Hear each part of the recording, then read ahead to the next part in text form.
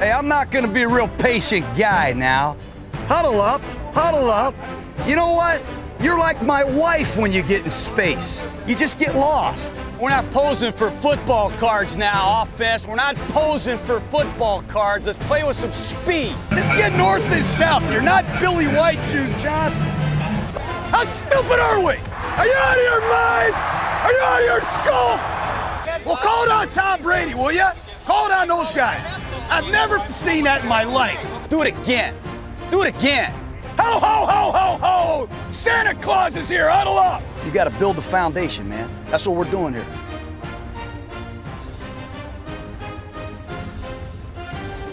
What's going on, Raider Nation? Micah here, along with my partner in crime, Tyler. It is victory week, man. We beat the Steelers, man. How are you feeling? Victory Monday. It was a great day, and it spilled over into Tuesday, and I'll tell you why, Micah. It was because on Sunday, I was doing the old Creed Bratton skip around the room, because if those who listen to our podcast remember, there was a segment last week where we did a Who is Going to Win, and there was also a segment of Guess the Score. And if I am not mistaken, I believe I called a Raiders upset.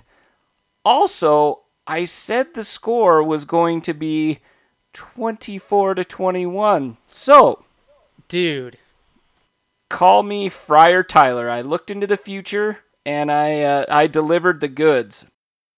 Dude, I'm going to have you start picking games from now on, because I was the Debbie Downer. I said it would be a blowout. I think I said like 34-13 or something like that. And obviously, really messed that one up. But man, dude, you just blew that out of the park. Nailed the score. Nailed the upset. Improbable upset. Who would have thought that Antonio Brown would have been held to 35 total yards through the air? Dude, that's unreal. That is big props to Garyon Conley, and that is the kind of corner that Oakland needs. That's who we thought we had, and that is who we have. Now, Juju went off, but you know what? There was only so much the young man Nelson out of Wisconsin could do there. Rookie. There are only so many weapons you're going to be able to cover. They've got that big tight end that the Raiders seem to be able to keep fairly well in check throughout the game.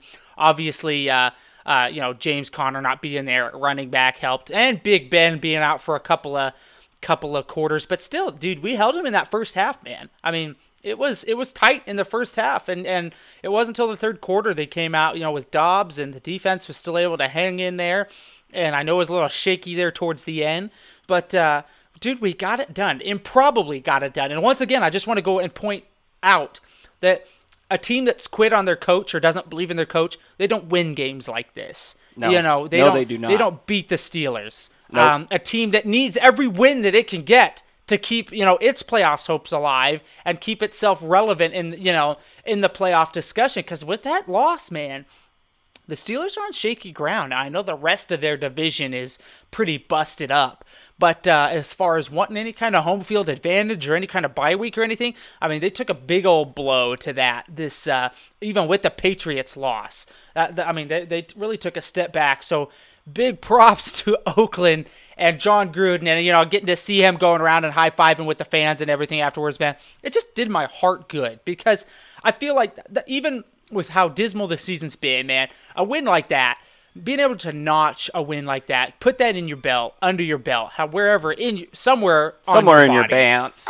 Yeah, exactly. Just being able to do that is so big that I feel great for him. And this is the John Gruden, this is the Chucky that we wanted in Oakland, and I think give this guy some more talent. Obviously, we'll get to some of that big news as far as him having control, a little more control.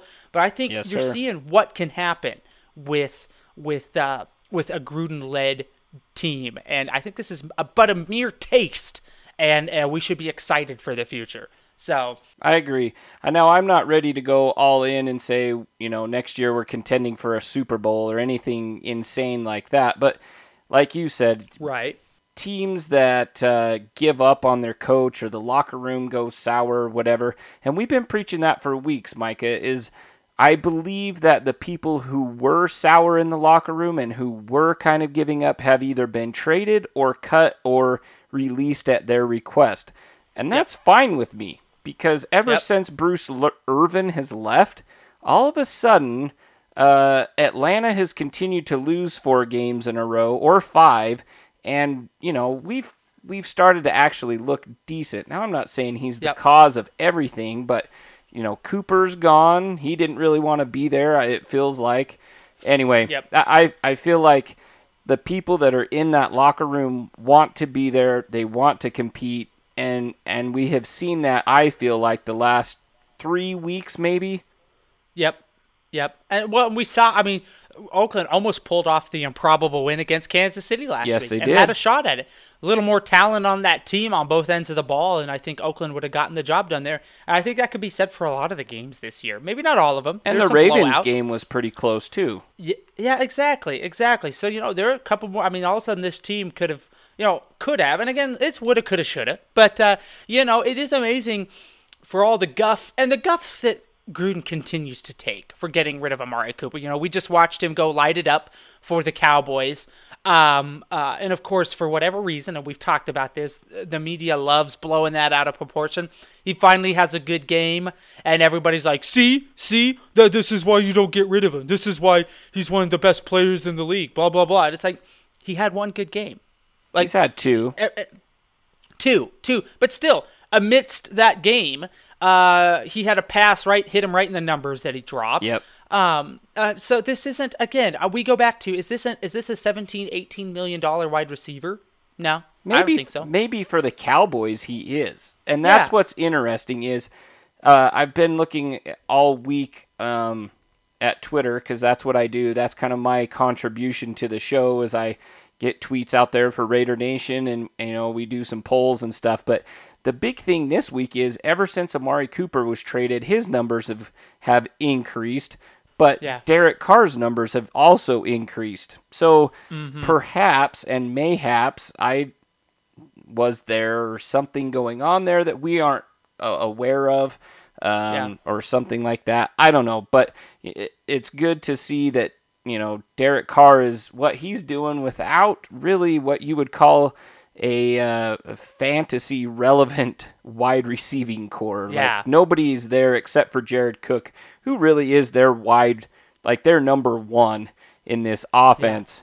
But it's good to see him kind of getting back to slinging it. He had some big boy throws on Sunday, and we'll probably touch on a few of those. I don't want to jump ahead of ourselves, but yeah, man. Great game Sunday. Thank you to the X-ray machine for taking so long to get the results back to Big Ben for his injury. And good job for putting Dobbs in there for us. We appreciate that. And I think it was kind of an arrogance move. But we got the win. And, it's a great week. It makes for a fantastic week when you can say, hey, we beat the Steelers. Yeah, and again, I was telling you that, that's the kind of the big thing about this is, like, beating the Falcons is like, or not the Falcons, beating the Cardinals, was like, okay, so what, whoop-de-doo. But beating the Steelers, that's got some weight to it, and that's especially a team that's still, they're contending for the playoffs, man. They need every win that they can get, and so that is a big win for Oakland. So that just being able to kind of revel in that, and you touched on it. And before I guess I get into that too much, quickly we took a poll after the game, and I just asked people who was the defensive player of the game, because in my mind it was 2 players, Conley, who had 4 tackles, 2 solos. He also had 2 passes defended and held Antonio Brown to 35 total yards. Or Daryl Worley, Whitehead, who had 10 total tackles. I believe he had 4 or 5 solos. Also had the interception, which was broken up by Conley. Yes, it was. Do you remember what's unique about that interception, Micah? I tweeted this out. First turnover caused by a Raiders linebacker all year long. A fumble, a sack fumble, or anything like that. First one was an interception. Wow. Well, it was beautiful to see because, we've seen so many interceptions slip through defenders' hands. And I don't know what it is with Oakland Raiders defense, but it's like they need to go practice with the receivers a little bit. Because I swear it's once every game. There were 2 in this game this week. And it's like this team could be probably top 3 in takeaways, except I swear it's 1 or 2 a game. It goes right through their hands. And it's like, good heavens. I mean, these are momentous points in a game. This is where you turn a game around. This is where you get back into it, et cetera, et cetera. But they do the proverbial fumble the ball, no pun intended, on the defensive side. And it's super aggravating to watch. But we took the poll, who was the defensive player of the game, and it was actually really close, right, for a lot of the ways. But we ended up getting, I think it was 113 votes. Wow. Final count was 65% said Conley, 35% said Whitehead. Obviously, both guys contributed greatly, but I gotta say, man, every week that goes by, this Conley Island, man, is starting to become a thing, and it is a mountain rising up out of the ocean. And this is truly starting to become an island because this dude is putting people on lockdown. And this isn't 1 or 2 weeks in a row. This is several weeks worth of bodies of work that we're able to watch and process. And holding a guy like AB, man, at 35 total receiving yards, that's impressive. That is super impressive. So yes, hats off to him. Hats off to Conley, Worley, and Rashawn Melvin had a decent game as well. I went back and watched through the tape, and he had some good coverage as well. And it's just interesting to me, like, why I'm curious as to why they were both in the doghouse earlier this year, and we're starting like Leon Hall, and I mean, I don't get that one. I guess hindsight's always 20/20, but it seemed to me that Conley should have been out there the whole time. You know what was beautiful, Tyler? On when 21 seconds left and they performed that hook and ladder, and Juju goes screaming down the sideline, and he beats, I believe, Conley was there to pick up his man, but then the ladder came, and he's playing catch up. But you know who was back there to help make that play? I'll tell you who it wasn't. Tell me who it wasn't first. I'd love to hear this. It wasn't Reggie Nelson, bless his heart. Dude, you know for a fact as well as I do.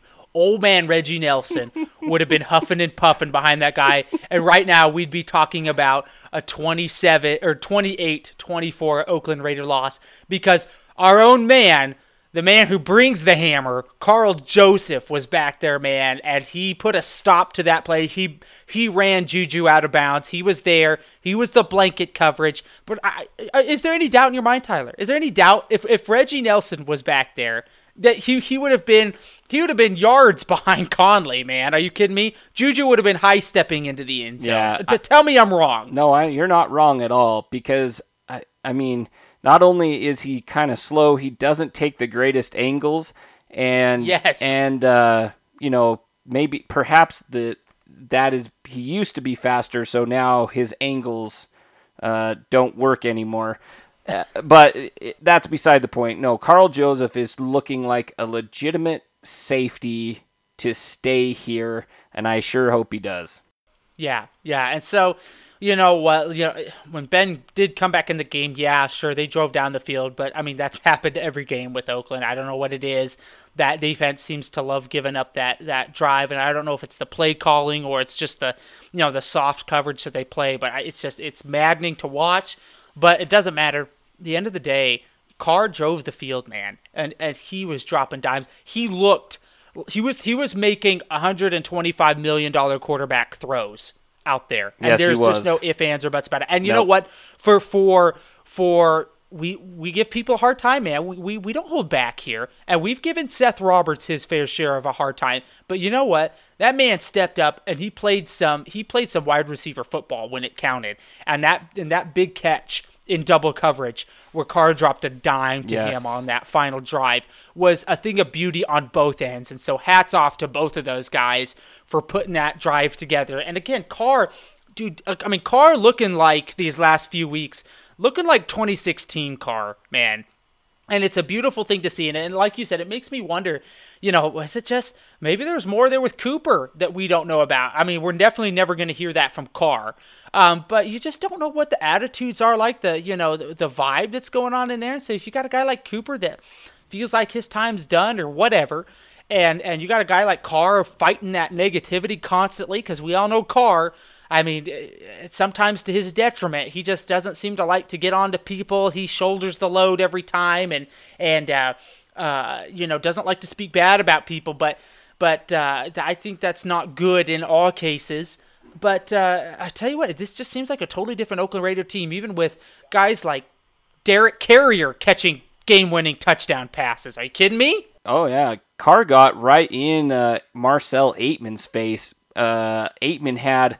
I don't remember if he ran the wrong route. There was something that he was pretty open and he missed the pass. I can't remember.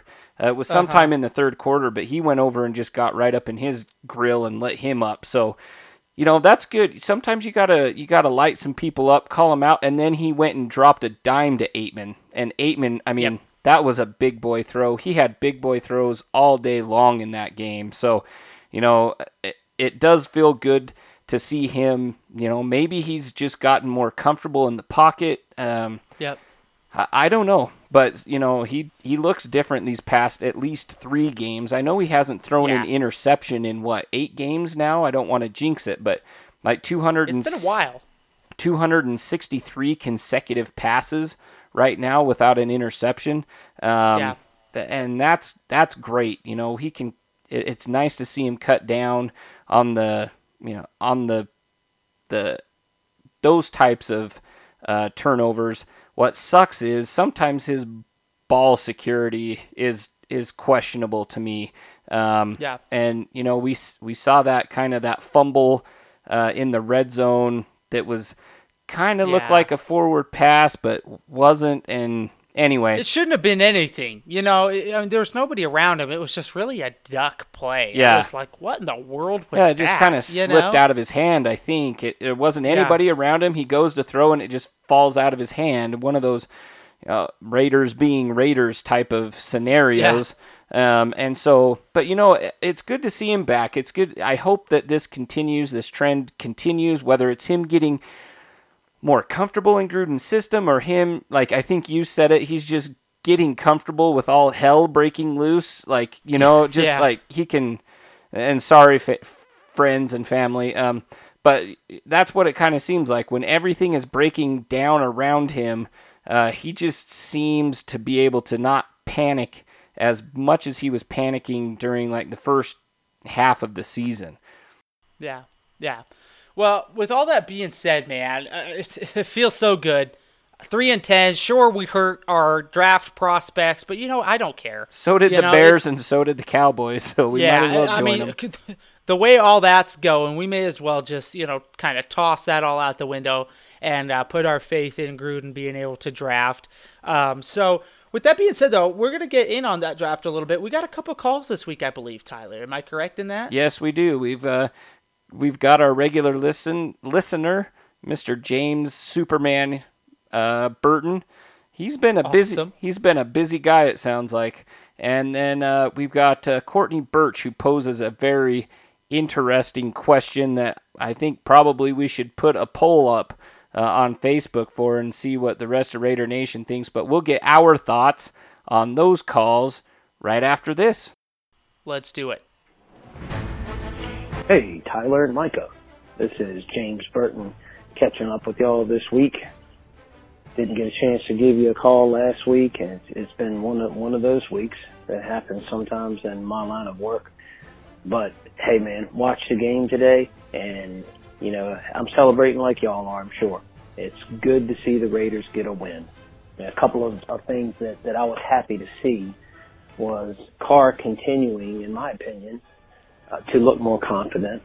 He made a couple of nice throws down the field. He stepped up in the pocket. He seems like he's more comfortable in the offense now. I hope that is the trend in which he's heading. It looks like it is. The last 2 touchdowns, I love the plays. They were nice, creative little plays that looked like totally fooled the Steelers on both of them. The first touchdown to Lee Smith and then the second touchdown to Derek Carrier, just wide open and kind of made me go, okay, now that's the Gruden football IQ that we once knew finally coming to light here. And I have to say on defense, wow, Garyon Conley continues to play well. Linebackers made some plays. Markel Lee stopping Darius Haywood-Bay on the jet sweep early in the game. And then Tahir Whitehead with the interception, key interception later in the game. The defense actually making plays. Of course, they seemed to fold there at the end when they gave up that long drive when Ben came back in when he was 6 for 6. And then the hook and ladder play, I thought they were going to blow the game right there. But we have some signs. We have signs of life, and we got to win. So keeping it positive, man. Keeping it positive. If I didn't answer a question or a poll you were taking this week, it's because I have to admit, I did not even get a chance to listen to your show last week. I'm going to get caught up hopefully this week. But I did want to get a call in while the game was fresh on my mind, and hoping to hear you guys on the podcast soon. Y'all keep it up. Hope you're enjoying it. I enjoy listening to you. So God bless you guys. Talk to you next time. Micah and Tyler, happy Victory Monday. Doesn't get better starting out your birthday with a W.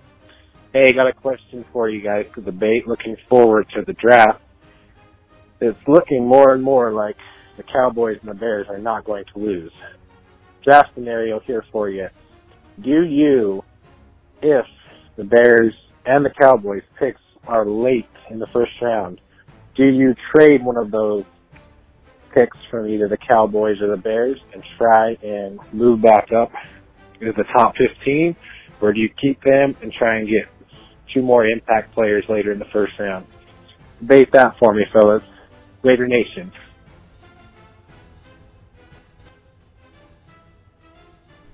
All right, guys, thanks so much for calling in. To James' point, he kind of was talking about a little bit what we were talking about, Carr looking more comfortable.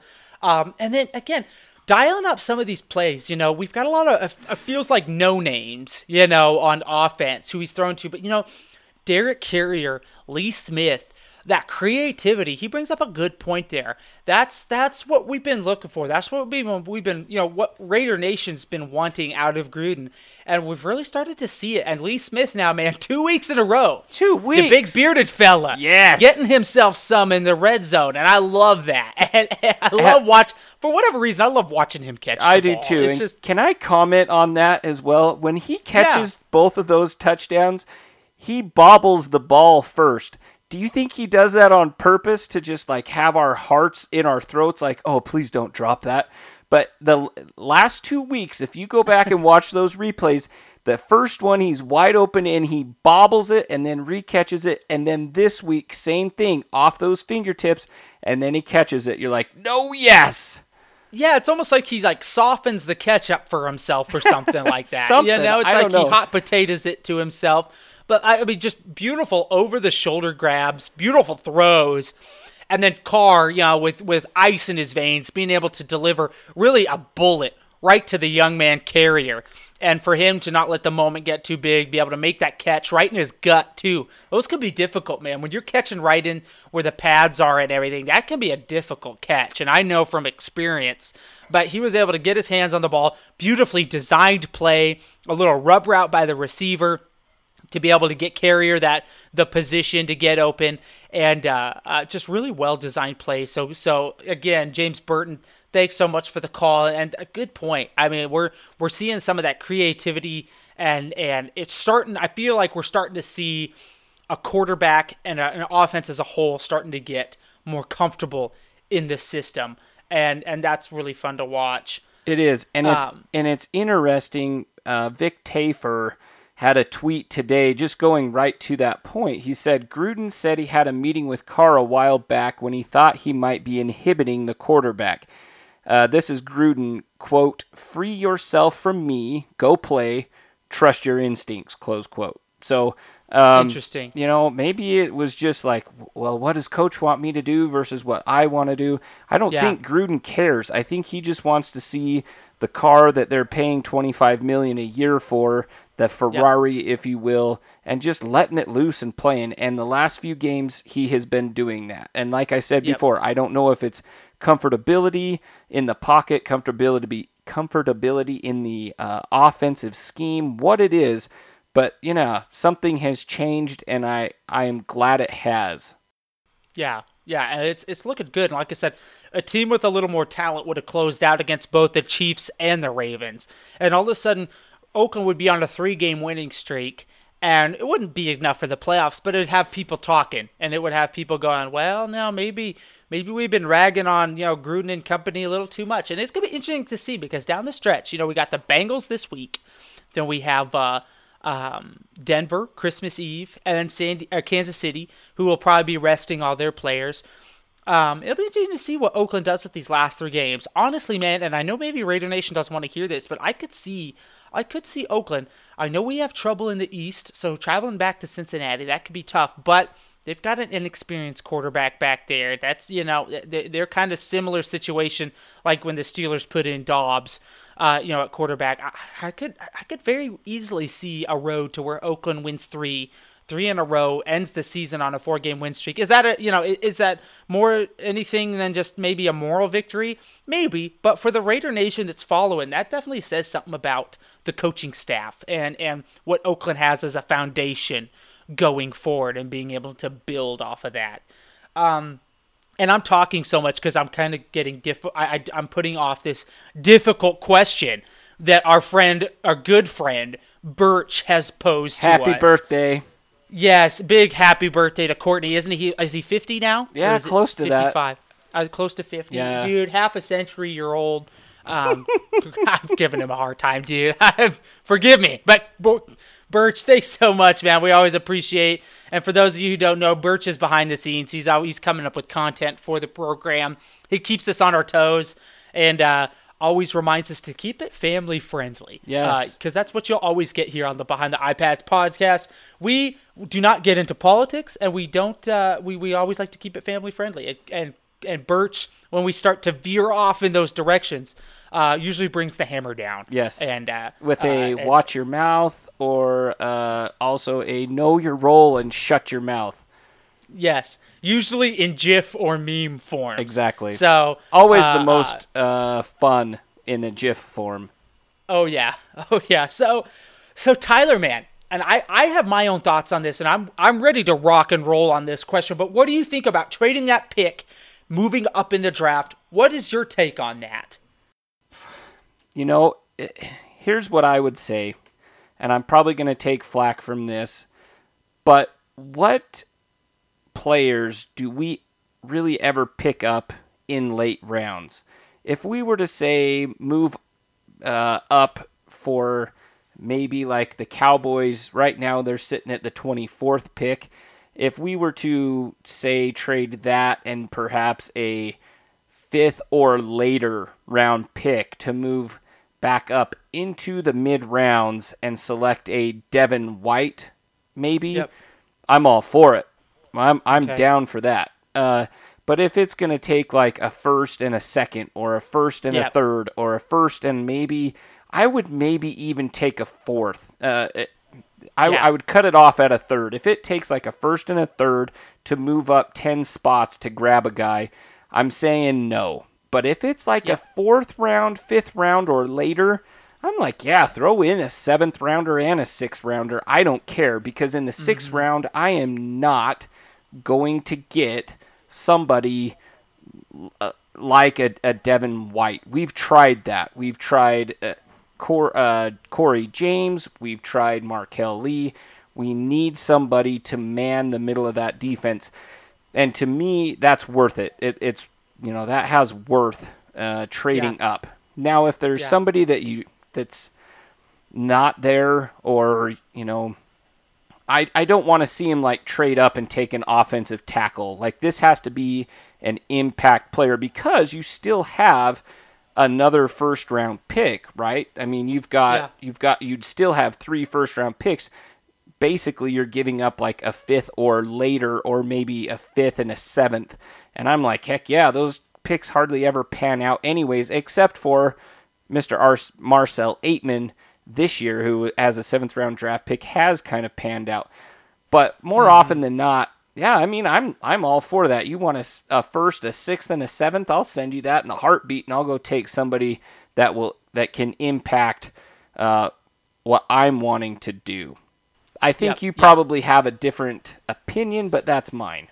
No, and I like that because it really does depend on, like you said, I'm willing to give, my later first round and a 5th round pick away if that means I can move up. Right now, Oakland sits at 3, 25, and 26 in the first round as far as picks go. So if I can trade my 25th overall pick and a 4th round pick to move up to spot number 13 or 12, you know what? Maybe that's worth it, depending on who we get with that 3rd overall pick.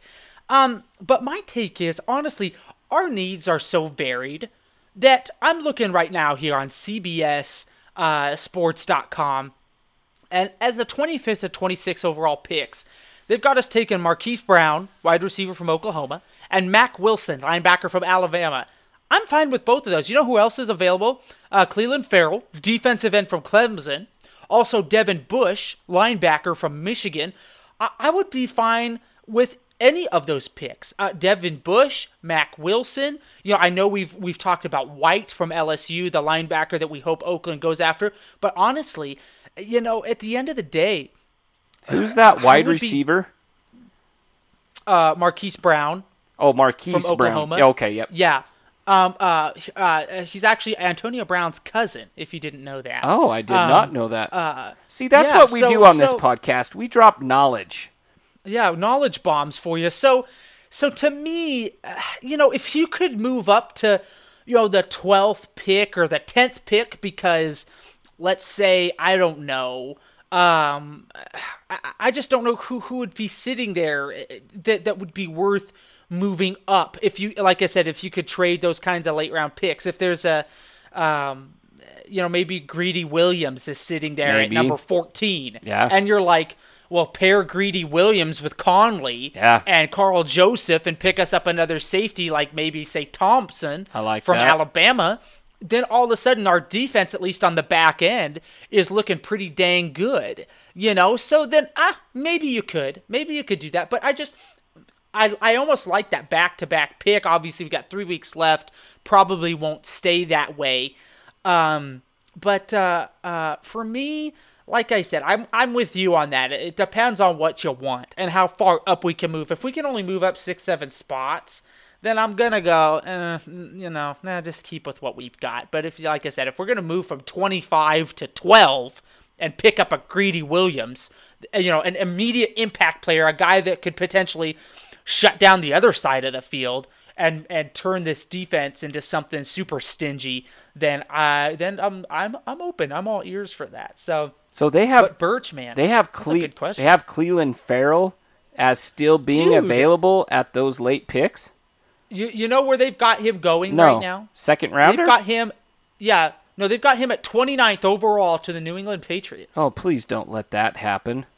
And I just don't see that happening. I think Ferrell's probably a top 12 pick in my opinion, just because there aren't a lot of defensive ends in this draft. I feel like that are top tier. Yeah, I agree.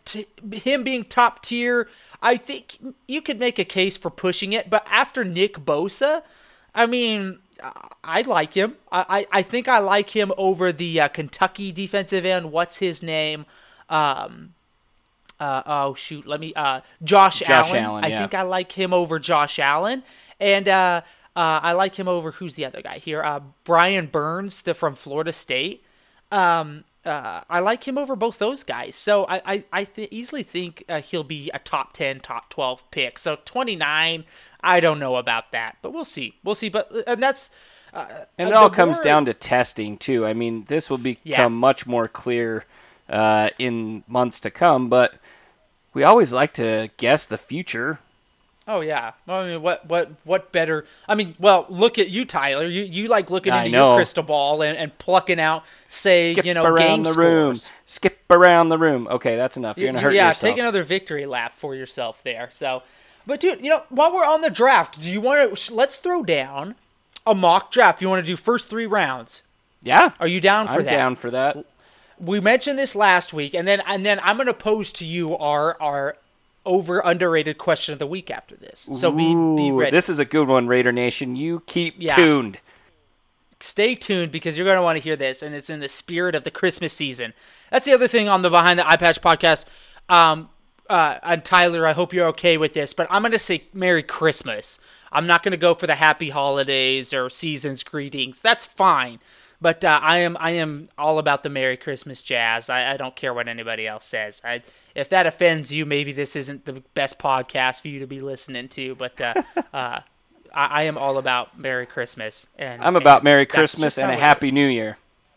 And a Happy New Year, indeed. Yep. So, dude, let's do a first 3 rounds then. Mock draft this bad boy.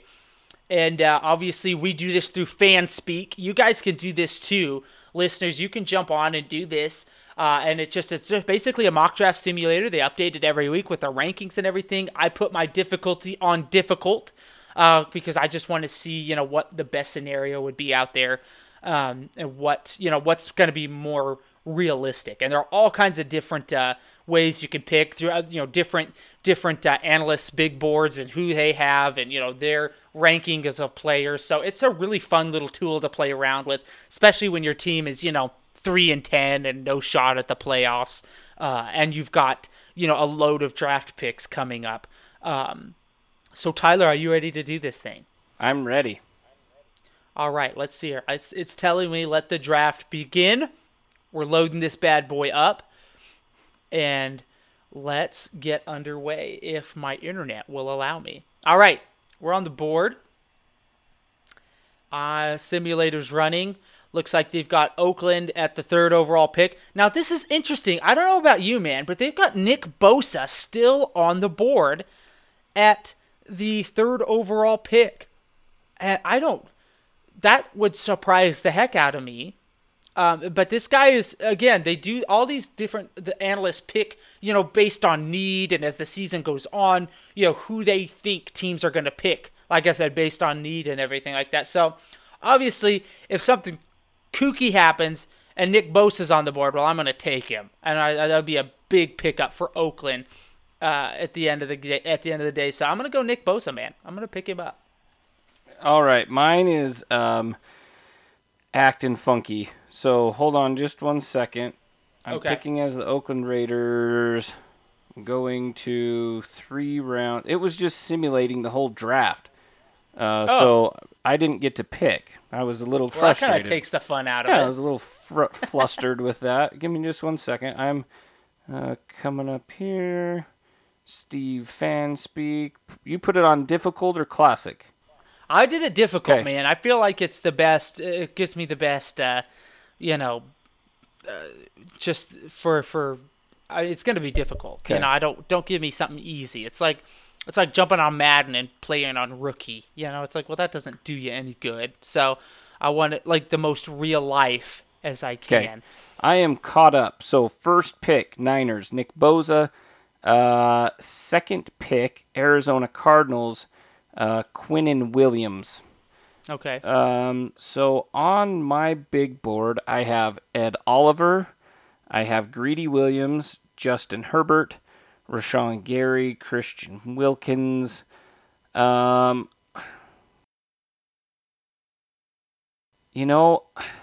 just going to go here. Best player available. I don't want to pick a cornerback at 3rd overall, so I'm going to take Ed Oliver out of Houston. That's going to be my pick. Yep.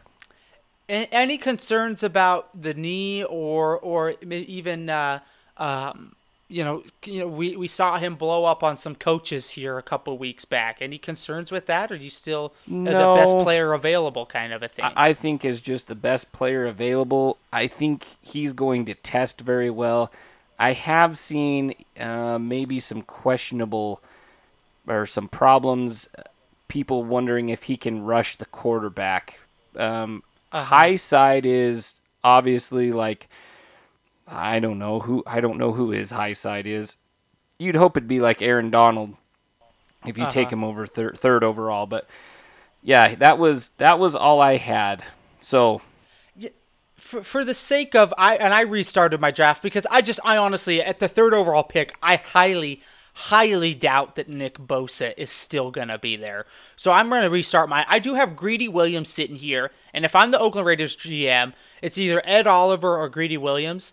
And I'm gonna go Greedy Williams. I actually like the idea of having a couple of lockdown corners on the Oakland Raiders team. And Conley, like I said, now coming out playing big ball like we thought he could.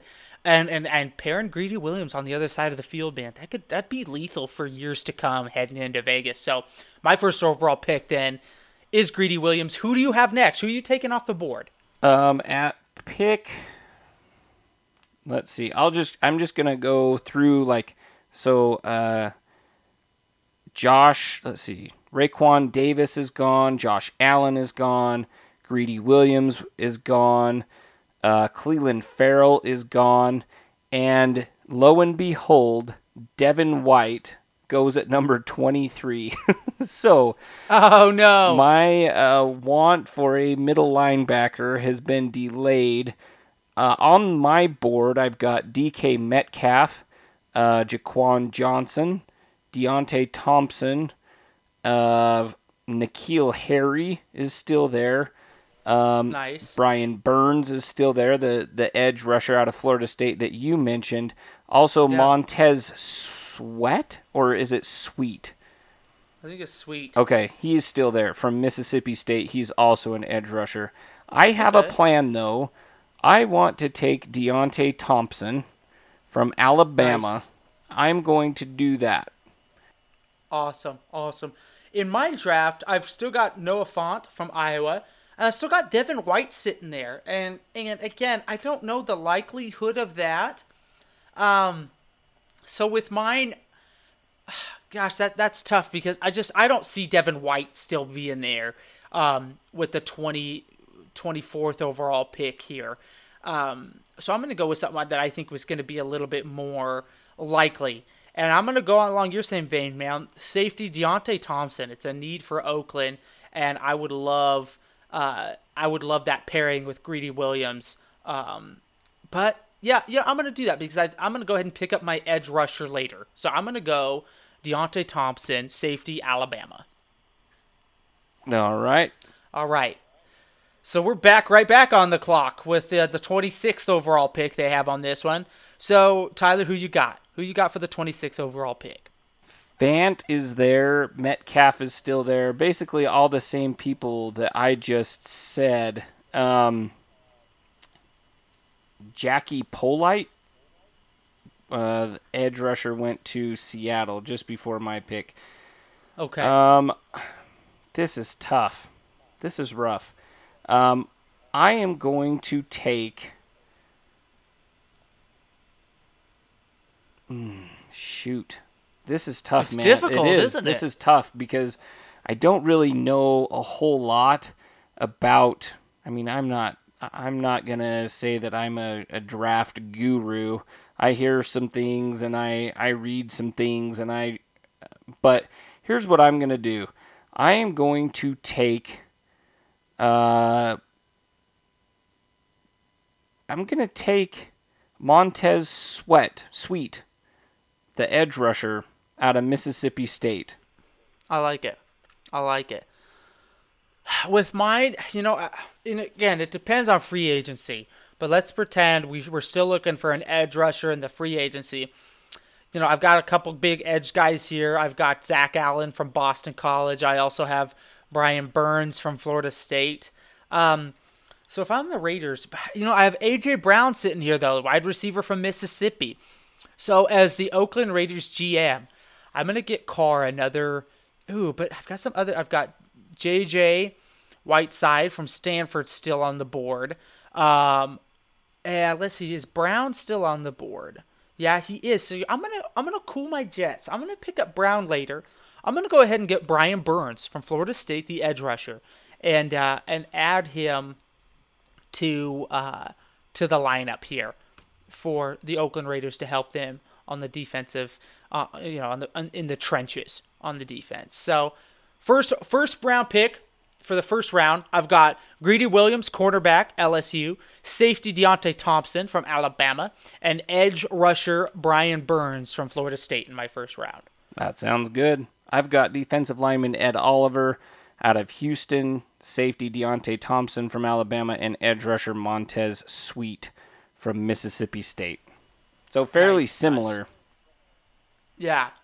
So as we move into the second round then, this is interesting because they've still got, let's see, when my pick comes up, they've still got Devin White on the board, and I honestly do not believe that that's going to happen. So I'm going to switch it up a little bit. I'm going to go edge again. I'm going to pick up Mack Wilson, edge from Alabama, because I just love players from Alabama because, man, they're proven on-field talent, and I love that. And a lot of guys from Alabama, man, and I mean, maybe not Amari Cooper, but that's what I'm going to go for. I'm going to add another edge player there because the Raiders need it. Because you know what? Key did have himself a strip fumble there. I don't care what the refs say. That was an excellent play, but he's still got to develop, and there's still a lot of question marks surrounding Key. And picking up a couple edge players for Oakland in the draft and or free agency, I think would be a smart move. Who do you have in the second round? So DK Metcalf went at the top of the second, and DeAndre Baker, cornerback, went at the top of the second. I've got A.J. Brown still sitting there. I've got Brian Burns, N'Keal Harry still sitting there. Wow. Mack Wilson still sitting there. And I've got Marquise Brown that's down there as well. Yeah. So, you know what? I am going to... Oh, man. You know what? I'm going to take... We could use another edge rusher. But we could also use a wide receiver. So here's what I'm going to do. I'm going to kind of maybe... I don't want to reach, though. I do not want to reach. Do you think Marquise Brown at this point is a reach?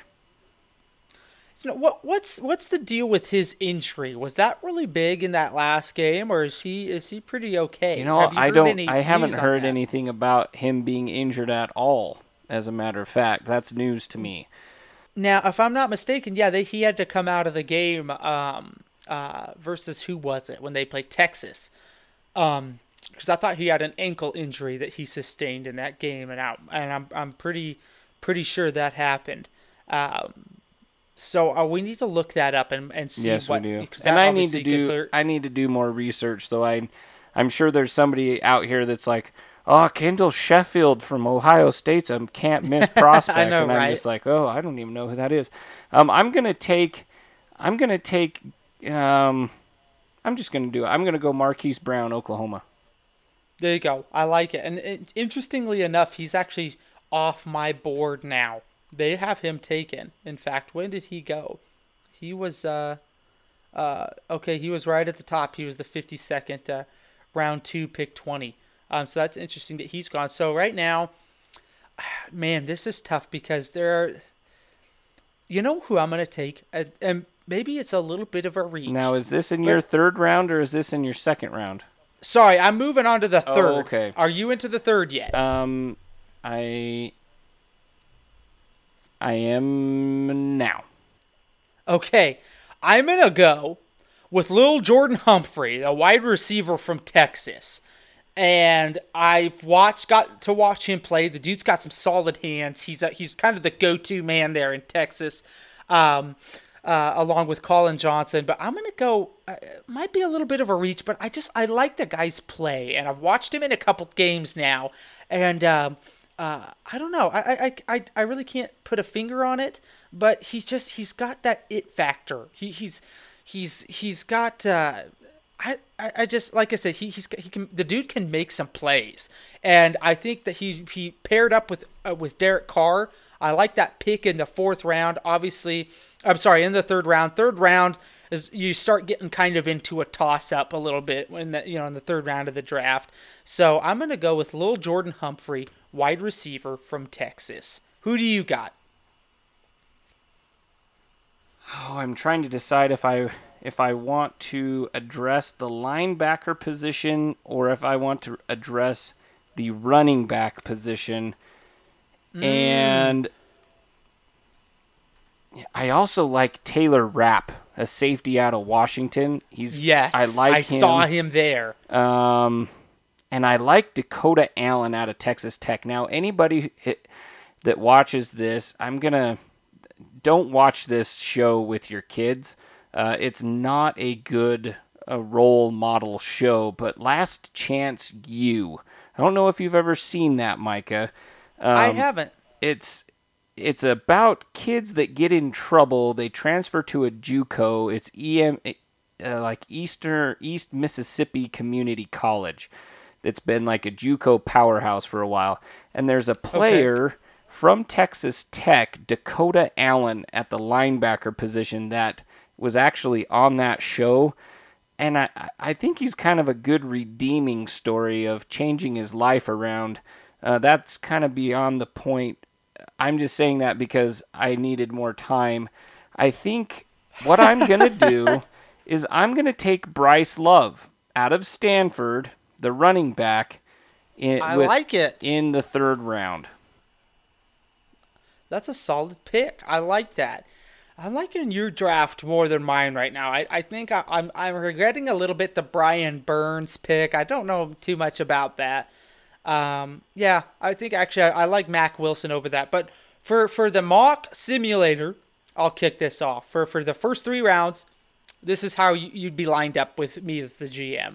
You'd have cornerback Greedy Williams from LSU, safety Deontay Thompson from Alabama, edge rusher Brian Burns from Florida State, also another edge rusher Mac Wilson from Alabama, and wide receiver Lil Jordan Humphrey from Texas. If the first 3 rounds, if I were the GM, according to this draft. Tyler, who do you got for yours? Fairly similar, except I took Ed Oliver at pick 3. I took Deontay Thompson just like you did at pick 24. I took Montez Sweat. I've got to figure that out. That's going to drive me nuts. Yeah, I do too. And that was your first round. So all 3 defensive players. Then I went out and got the speedster wide receiver Marquise Brown out of Oklahoma. And then I picked up Bryce Love in the third round at pick 3 from Stanford. So three defensive picks, 2 offensive picks, a wide receiver, and a running back for the offense. You have a really balanced attack there. And I feel like every one of those players can step in and be immediate impact players. Love on offense, Brown obviously on offense as well. I love that pick. I would really love to see Oakland. If we could snag Brown in the top of the third round, I feel like that would be like the perfect positioning because there are a few other players above him that I'd rather see Oakland grab. And if he's there in the third, I think if you could snag him in the third round, I think you're getting, potentially with the kind of career that I think he could have with Derek Carr, you're getting, a top, a first round pick there in the third round. So those are our picks. Man, that was fun. We'll have to do it again. I like this as it continues to change and evolve. Like I said, by the end of it, Oakland will probably have the, 9th overall pick in the draft because we'll win out.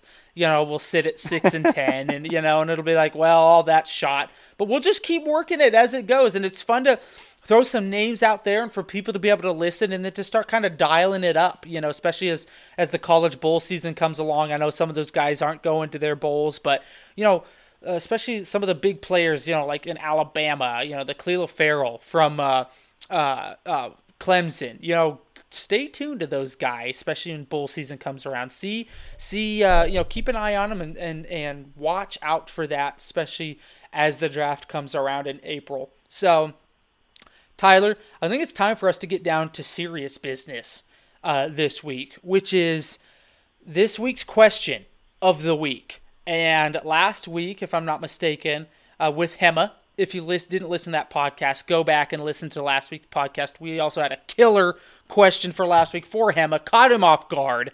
But he it was handled our it top. like a champ. Yeah, he did. He really stepped up to the plate and knocked it out of the park. We did top 3 Christmas albums. So I think in honor of that, I'm going to narrow it down even more, Tyler. And I'm going to go, I want 3, I'm not going to do over and underrated. I want top 3 overrated Christmas songs.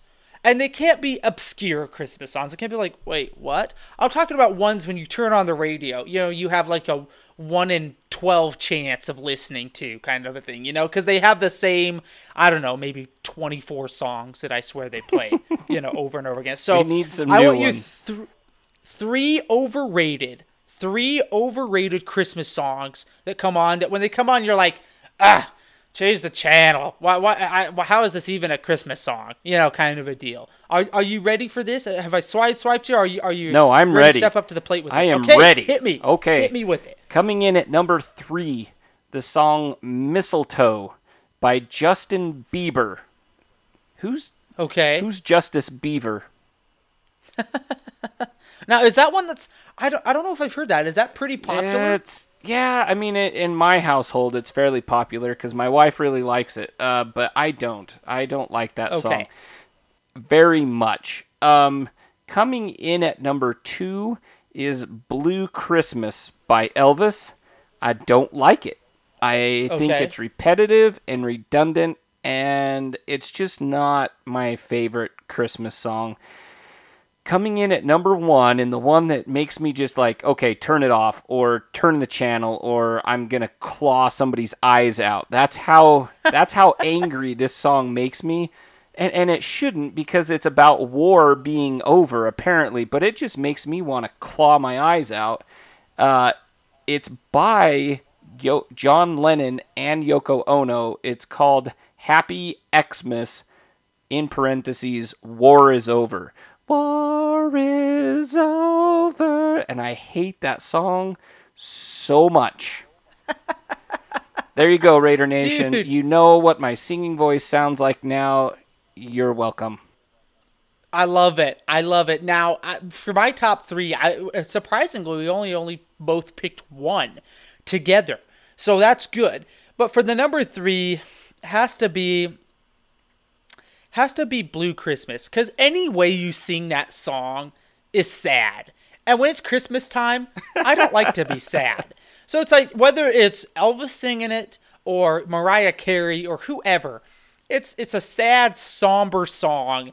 And it's like, no, I'm supposed to be shaking that vibe during Christmas time. I'm supposed to be lighthearted and cheery.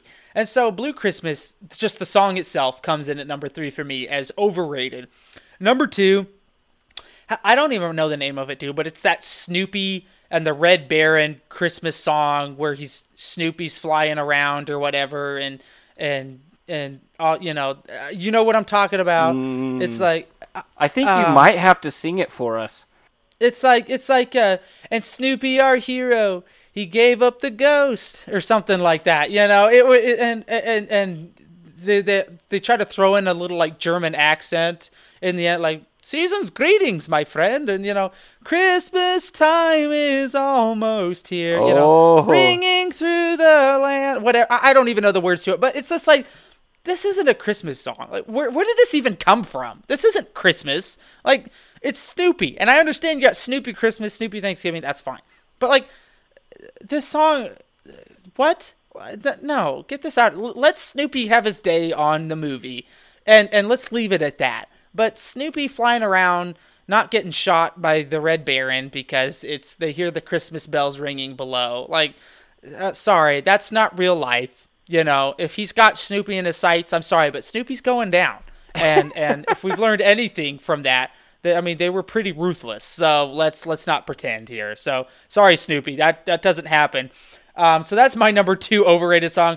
Number 1, dude. And you want to talk about repetitive? It's that dadgum Run, Run, Rudolph song. Oh. Santa's gotta make it to town. Wow. Raider Nation, and it's like you got 2 songs out of Micah. You should feel blessed. this Oh evening. my gosh, dude! And it's this. You want to talk about repetitive? You put that thing on blast in your vehicle, and they're trying to go for that whole like, what was that, like that 70s or 80s like low key rock and roll or whatever, with the guitar solos in there and stuff, and it's terrible. Terrible.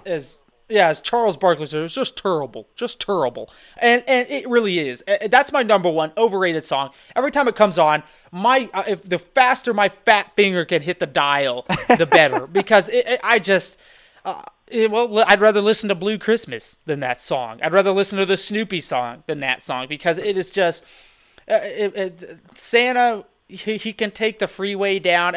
It's a really sloppy song put together, and when you have to repeat the chorus like 6 times, throughout the song, you haven't hit gold. Like if that's what you've done as an artist, then there's no more body to the song, then Run Run Rudolph, Santa's Gotta Make It to Town. I don't care what kind of tune you have to that. After the 18th time you sung that chorus in a song in a 3-minute period, that's never good. There's no artistry going on. You've lost me. So quit while you're behind. Cut your losses and get out of there. Yep. So anyway, amen. Overrated. That's my number one overrated song of the year. Oh, good. I'm sure we'll probably have to continue. We'll have to come back and visit this. The weeks leading up to Christmas here. We still got a couple weeks, and if any other ones come on that we think about, well, we were going to talk about like our favorite or maybe least favorite treats of the Yuletide joy. Ooh. So how can we fit that in next week then? Do I need to scribble that down? I think you should. For next week's podcast. Yeah. Okay, let's do it. I'm right. I'm sticky noting myself. Least over and underrated Christmas treats. Okay. For the December over season. and underrated. Let's do both, because I think there are both over and underrated. I can think of a couple underrated Christmas treats that get a bad rap, I feel like. So, ooh. So let's do it, and we can pick 2. You can also throw in a honorable mention if want, if you so desire. But so put your brain to that this next week, Tyler, and you too, Raider Nation. Put your brain to it, because I think this might be poll worthy. We might have to sneak a poll out there for this one, and find out what the nation thinks. So, Tyler, and what number can they reach us at if they want to do that? If you want to get on the podcast, like James Burton, like Courtney Birch, like my sister, you can give us a call, like your sister. She didn't call in this week. I'm a little lost. Yeah, a little disappointed there. So 208-557-9771 is the phone number to reach us at. Leave us a voicemail. We'll play it back on the podcast like we did with Tyler's sister's phone call of, I don't know, like 4 months ago. James Burton, Birch, we appreciate you guys giving us a call. But guys, hit us up. Again, number's 208-557-9771. Leave us a voicemail. Try to keep it around a minute for a podcast's sake. And we'd love to hear from you. And we love playing it back. And we love the hard-hitting questions like Birch, man, this week. Yeah. Coming at us with the draft trade pick. And I can guarantee you that's going to end up as a poll on both the Facebook and the Twitter page. So, Raider Nation, we'd love for you to be part of this. Get in on it with us. I'm tired of doing all the work, man. I need somebody else to come in here and hit me with some big ideas. And Tyler, I know you're tired of just like answering all my questions, like, your over and underrated songs. So we'd love to hear from Raider Nation and get their content in here as well. So if you'd love to be on the show, give us a call. Or man, shoot us a message on Facebook. You can find us on Facebook at Behind the Eye Patch. We have a page on Facebook. Yes, we do. Also on Twitter.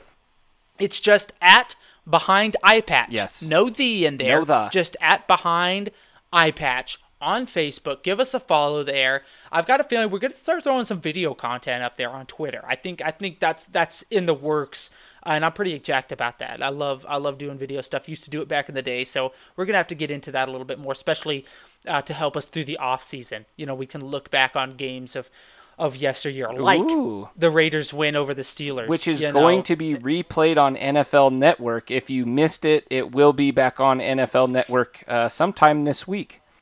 Wow, that's awesome.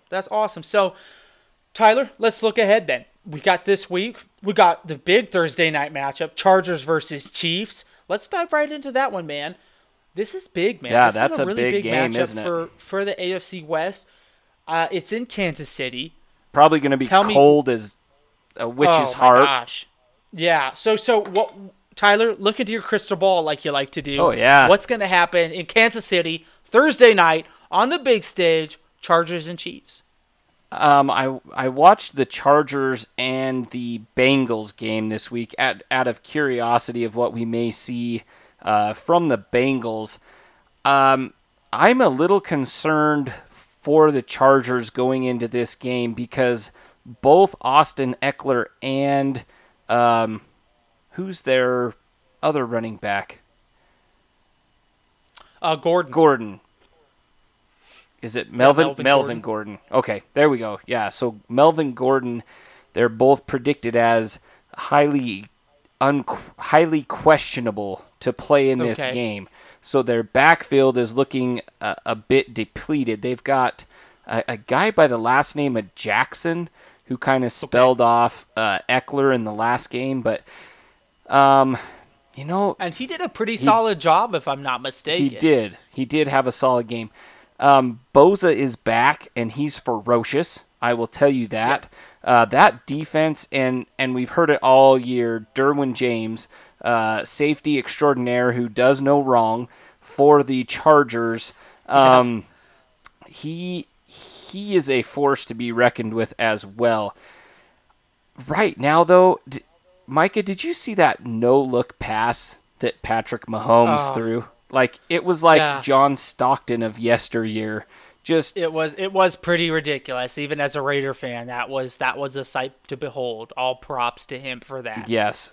Here's the problem, though. When it gets cold, and we haven't really seen a game where it's been real cold and there is no ground game, because let's face it, right now the Chiefs really don't have a ground game. Kareem Hunt released for abusing whoever that lady was in the video, and they don't really have much of a ground game.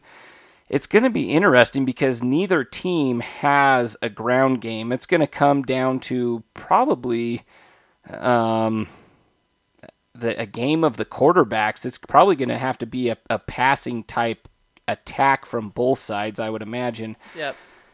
And do you go with young, hot quarterback, or do you go with experienced Crimea Rivers quarterback? And either one hurts my feelings to say they're going to win. As a Raiders fan, I am going to say the Chiefs get the win in this one. I just don't know. I don't know that that there's an answer for Tyreek Hill in the secondary from the Chargers. I think it's going to be a close game, but I think the Chiefs win. You know what? I'm gonna disagree with you on this one. I think we've seen the Chiefs the last couple of weeks could have very easily lost their last couple of games. It's true. Lamar Jackson and the Ravens should have had that game, man. They should have. That was theirs to win. The Oakland Raiders, even, man, a little more talent on that team, and the Raiders are able to put that thing away late in the game. There's something going on in Chiefs Kingdom, and I don't know what it is. And maybe it's just the weather. Maybe it's the changing of the season. Well, it is that time of year. It is, and this team is looking a little bit suspect. So you know what? I'm going to say Chiefs fans get a little bit of a scare when the Chargers come into town. And Phillip Rivers, because remember, you're still playing, I don't care who you have at running back for the Chargers, you're still playing that Chiefs defense, which is horrendous. And I think Keenan Allen and Phillip Rivers and company are going to light up that Chiefs defense. And I think the Chargers defense is going to do just enough, especially now with Kareem Hunt out. I think they do just enough to get the job done. I'm going to go Chargers 32, Chiefs 28. And I think the Chargers are going to get it done. And I think all of a sudden there are going to be the Chiefs Kingdom is going to start sweating a little bit going, what's going on? Yeah, I think everything's okay. For whatever it is, rookie quarterbacks, it always catches up to them. You can bet money on it. And we might start seeing that now. And maybe it's old. Who's the weather? It's not Father Time. Who runs the weather? Mother Nature? Mother I Nature. guess. So maybe Miss Mother Nature is the kryptonite for Mahomes. I don't know. We'll see. But the last couple of weeks have got me thinking this Chiefs team might not be as hot, or this cold weather might be cooling down this Chiefs team. So we'll see if I'm right or not. But that's my call there. I'm gonna go Chargers over Chiefs in an upset. Dude, the Broncos needed to win out. They go and lose to the 49ers on Sunday. Marvelous. Got thumped too. It was 20-0 at halftime. But they came back and made Browns, it a game. I think it ended up being 20-14. So I think so. So Browns come in. Baker Mayfield comes in to Mile High. Take on the Broncos. Who do you got in that one? Oh gosh, do I have to go first again?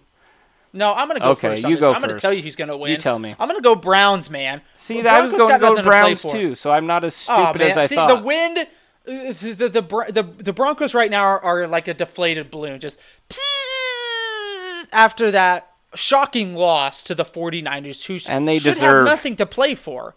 Yes. So I'm going to say, Baker Mayfield comes in, works a little magic again. He had himself a heck of a game against the Panthers last week. They're going to keep it rolling, and I think Nick they're going to Chubb take looks down good the Broncos. too. He does. He really does. So I'm gonna go Browns over Broncos because that defense isn't what we think it is there in Mile High. They're really, really streaky. So I'm gonna say Mayfield puts on a little bit of a show, gets it done, something like I don't know, like 27-21, 26-21, something like that. Puts another one over the Broncos and sets the Broncos up nicely for a Christmas Eve game against the Raiders. Maybe Raiders can pounce on a Broncos team that, you know what, that's another coach who's in the hot seat. I don't forget his name right now, but the old coach over there at Mile High. I know there's some rumblings going on there about people. Is not it Vance Joseph? Is it Vance Joseph? Vance Joseph. Yeah. So there's some rumblings over there. People aren't satisfied with his work. So I think it's going to be compounded when the Browns go in and get the win against the Broncos. What say you? I would also going to pick the Browns. Chubb is rolling right now. They've got the ground game going. That opens up the play action for Mayfield, who that's kind of up his alleyway, and also just I don't know. Is it Fred Kitchens? He's kind of the offensive guru right now. He's the hot name as far as offensive coordinators are concerned, and he's doing really good things with Baker Mayfield, things that Hugh Jackson didn't You do. just say Hugh Jackson. I know. And I laugh. I know. That cocaine addict, Hugh Jackson, who moved his empire to Cincinnati, just across the state a little ways, which, whatever. I think the Browns win. I think it's probably a close-ish game, but I see some points being put up. I'm saying maybe like 31-17 or something like that. There you go. So speaking of Hugh Jackson and the Bengals, Oakland travels to Cincinnati this week. Final game in the AFC West here for this pod. Oakland now, we had a couple close losses. We finally get it over on the Steelers. The AFC now we North? travel. Sorry, no, I'm talking for the podcast. For last game here we've covered Chargers, Chiefs. I'm sorry. The Broncos game. Now we're at the Raiders game. They're going to travel into Cincinnati, take on the Bengals. We know Andy Dalton's out. Joe Mixon's running the show in the backfield there. Also, their big Green's out too, if I'm not mistaken. Green is out. Yep. So I mean, again, very favorable matchup. You could argue, why do we want Oakland to win this game? We need that high draft pick. Oakland has trouble playing in that in that side of the United States for whatever reason. What do you say? Raiders, Bengals. Do the Oakland Raiders make it 2 in a row and move to 4-10 on the season? It could very easily happen that way. I think Sunday, just after, like I said, I watched the Bengals and the Chargers play last night just to see, what what we're going to go up against maybe a little bit, and I think we're going to get a healthy dose of Joe Mixon. Yep. And I think he had something like 28 touches in the game against Los Angeles Chargers. I keep saying San Diego. Sorry. I know, right? I see LAC and I think Los Angeles Clippers every single time. So anyway, Los Angeles Chargers. I don't know. This game kind of feels like maybe how you felt about the Pittsburgh game. Like we're coming off of a decent moral victory, and this week a victory. Do we continue to build on that, or is this like an enigma, something that is just a fleeting glimpse of perhaps what the future will hold? But they've got Jeff Driscoll. They've got, AJ Green is out. Yeah. It seems like a winnable game to me. Absolutely.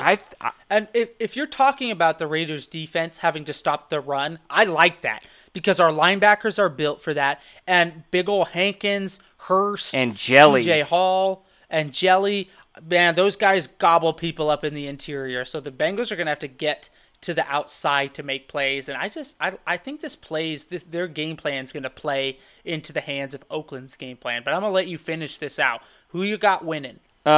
Just going back to what you said, I think, where was that tweet?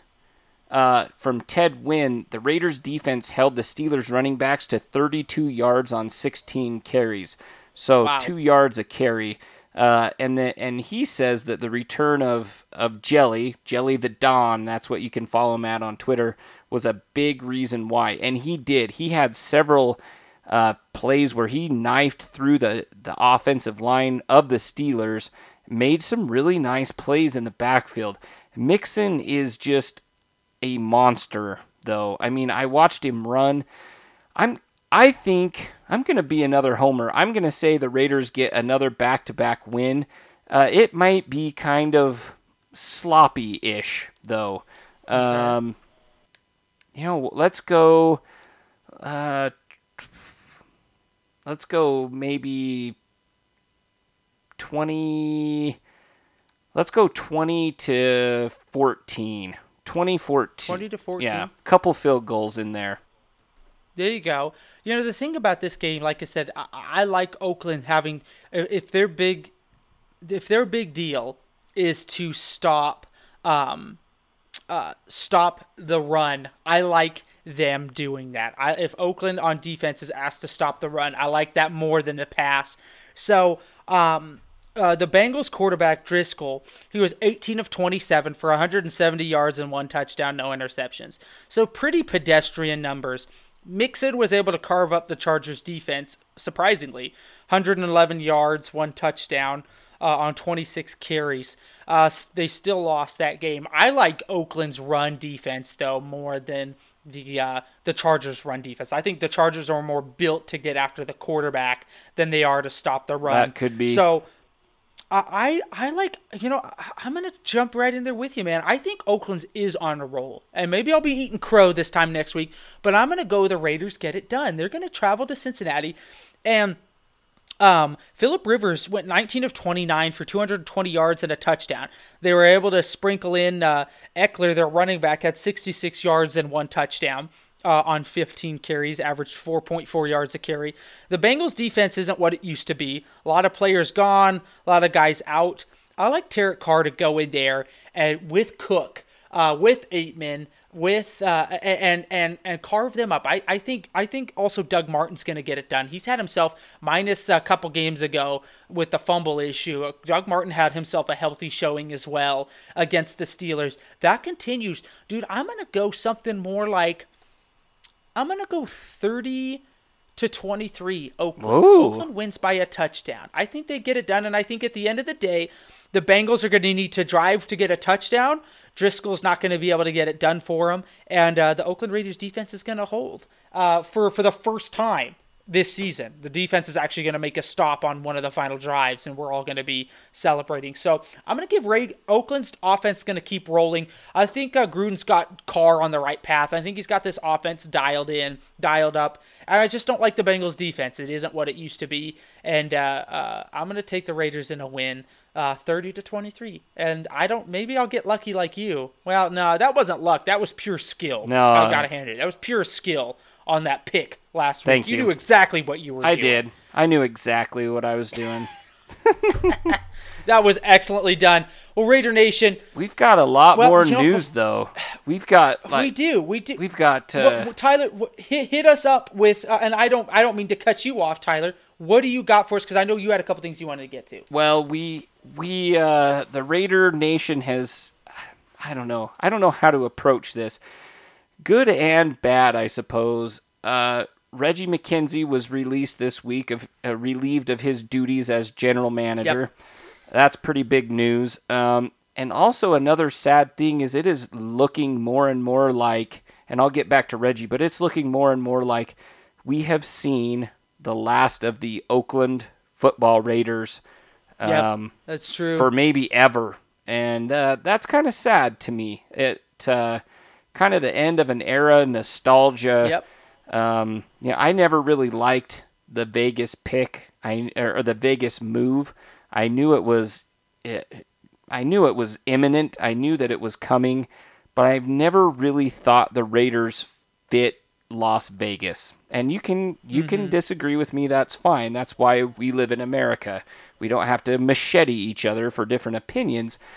I just always have kind of felt like the Raiders are a gritty, grinded out, maybe even almost dirty as players. And Oakland kind of personifies that, and Yeah. and when you think of Las Vegas, you don't really think of gritty, dirty, hardworking. You think more of the glitz and glam and stuff like that. And That's true. That's why I was not a big proponent of the move to Las Vegas. Now, I'm going to follow the team. I'm not a hater, but it is sad to me.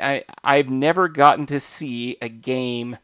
It was on my bucket list my whole entire life, was to get to a point where I could go see a game in Oakland, and it appears that Christmas Eve against the Broncos, great game to go out on, a great opponent to go out on, bitter rival. It's kind of sad, though. I always wanted to get to a game and sit in the black hole, but it appears that I will not be able to do that at this time, unfortunately. So, a couple sad things to go along with our happy win. Reggie McKenzie getting fired. I wish him the best of luck. He came into an abysmal organization at a very difficult time, cleared us out of that cap crisis. He had a tall order in front of him. The problem, though, Micah, is that I believe 9 of his 50 picks are still with the Raiders, which is not a great.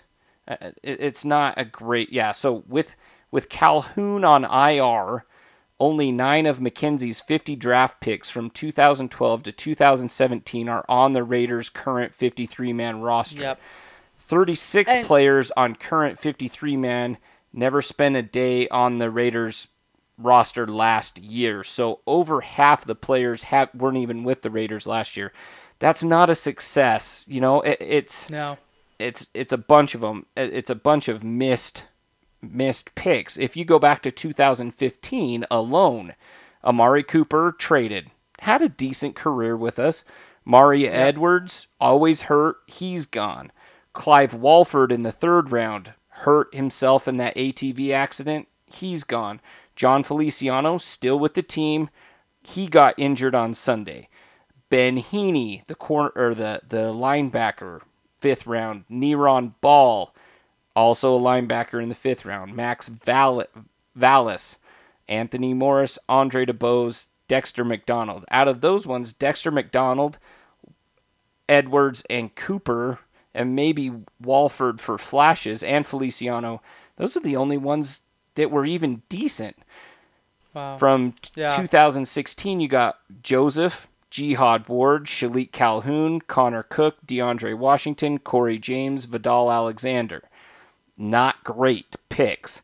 And then last year, or I guess 2 years ago now, Conley, Melifonwu, Vanderdoes, David Sharp, Markel Lee, and then in the 7th we had 4 picks: Luwani, Jalen Ware, Elijah Hood, Trayvon Hester. So, I mean, Hester was decent. Hood never cracked the practice squad. Jalen Ware, same thing. I think he was on the Luwani's in Seattle. Lee plays and contributes. David Sharp was cut, came back, and then, Vanderdoes has been hurt for the whole year. Melifonwu cut and now in Patriots land.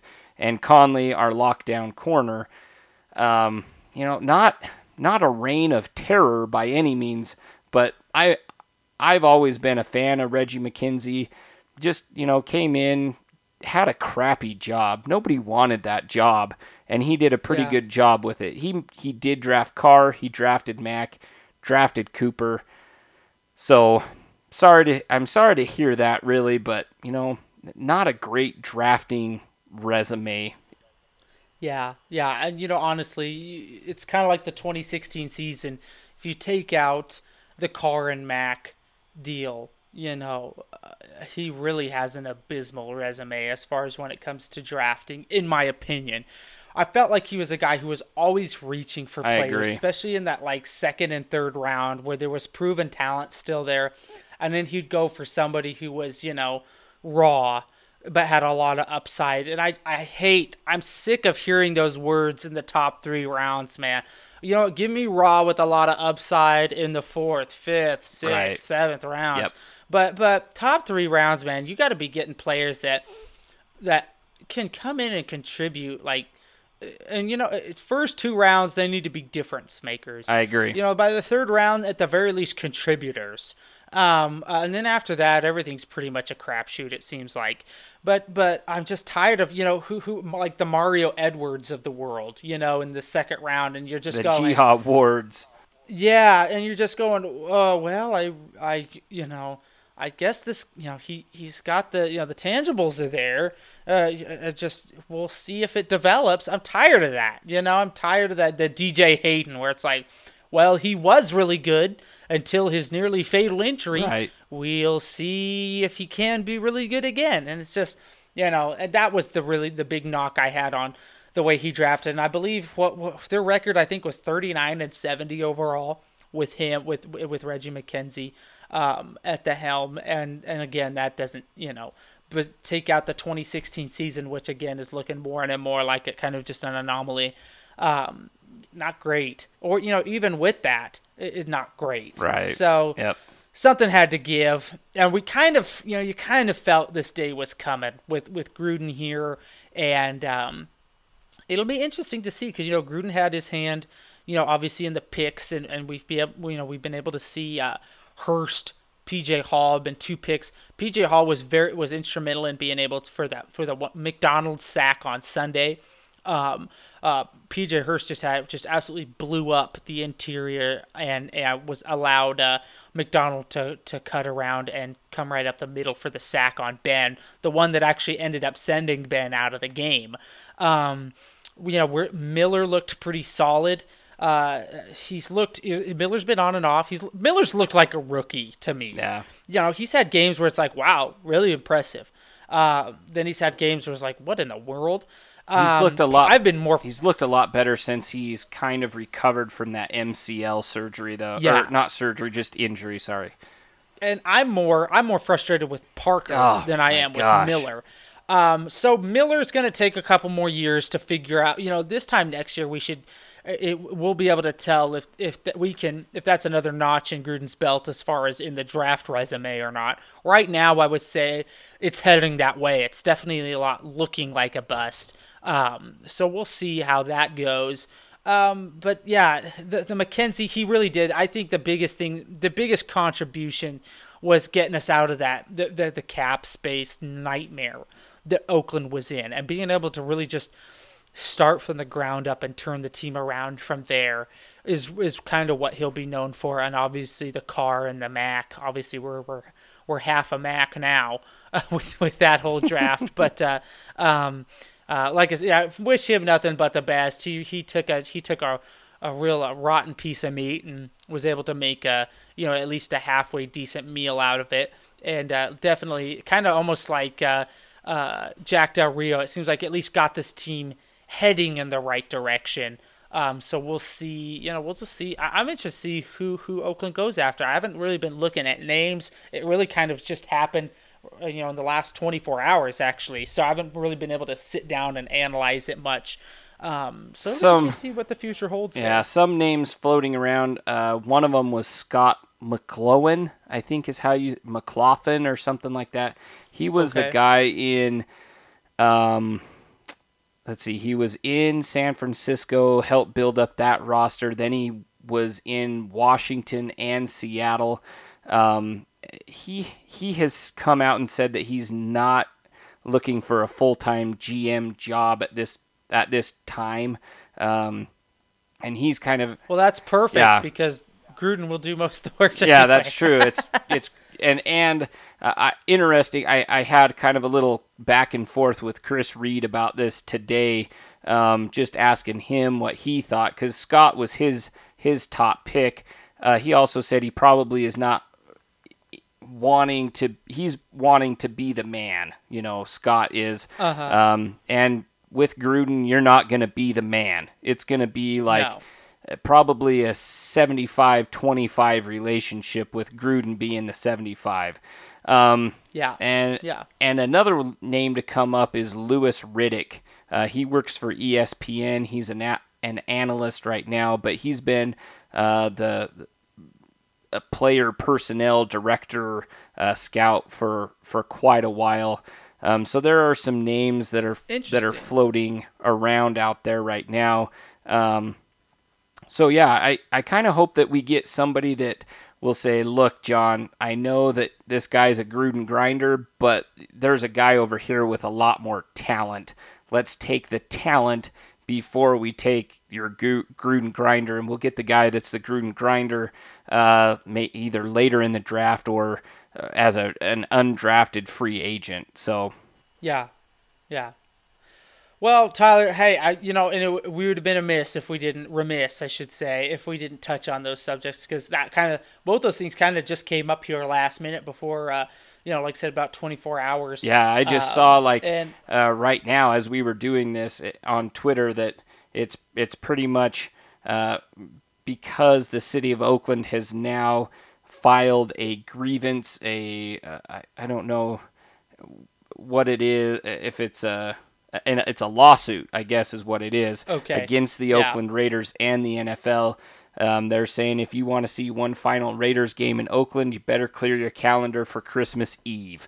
So, and I'll bet you how much you want to bet that, especially if Oakland beats the Bengals, riding a 2-game winning streak. Heck, even if they don't, I guarantee you that stadium. Oh, that stadium's going to be rocking. Yeah, it is. It is going to be rocking, and that would be the ultimate Christmas gift. I don't care what our seasons look like.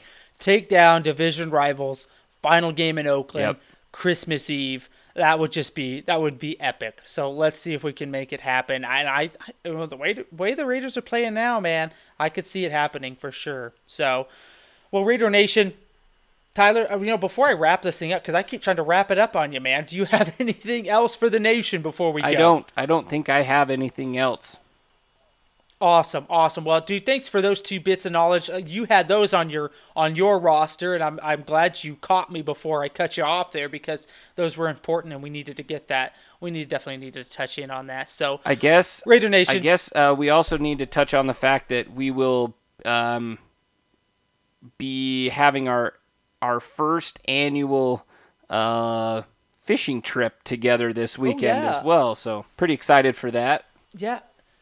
Hitting up some ice fishing, really excited for that. Gonna go throw it down, and Tyler's gonna teach me a thing or two about catching big trout out of a lake. So I'm really jacked for that, dude. It sounds like I'll be freezing, but I'm gonna prep as best I can, and we're just gonna go for it. Yep. Kind of like the Raiders. Yep. So Awesome. Tyler, man, as always, appreciate the insights, appreciate the updates. Always a pleasure. Raider Nation, thank you so much for tuning in. Appreciate you listening in. Hope you guys have a great week. Christmas is right around the corner. Get that shopping in because, as I have discovered, it's fast approaching. And if there are any other return items that I need to make, my window of opportunity to do so is quickly running out. So just a friendly reminder on that front. But do you mind if I put in a shameless plug? Just real fast. Plug away. Raider Nation, if you are looking for something for your wife, a stocking stuffer, go over and check out EmpressEarrings.com. Nice. Tell them that Tyler sent you, and we'll hook you up with, that's my wife's earring business. They're all leather earrings.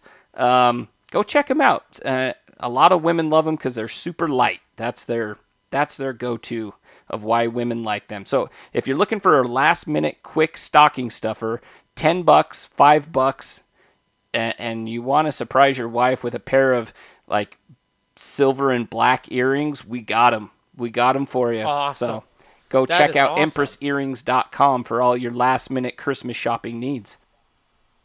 That is excellent. Thanks, Tyler, for that. Raider Nation, thanks so much for listening, as always. We appreciate it, and we will see you in the next episode. Just win, baby.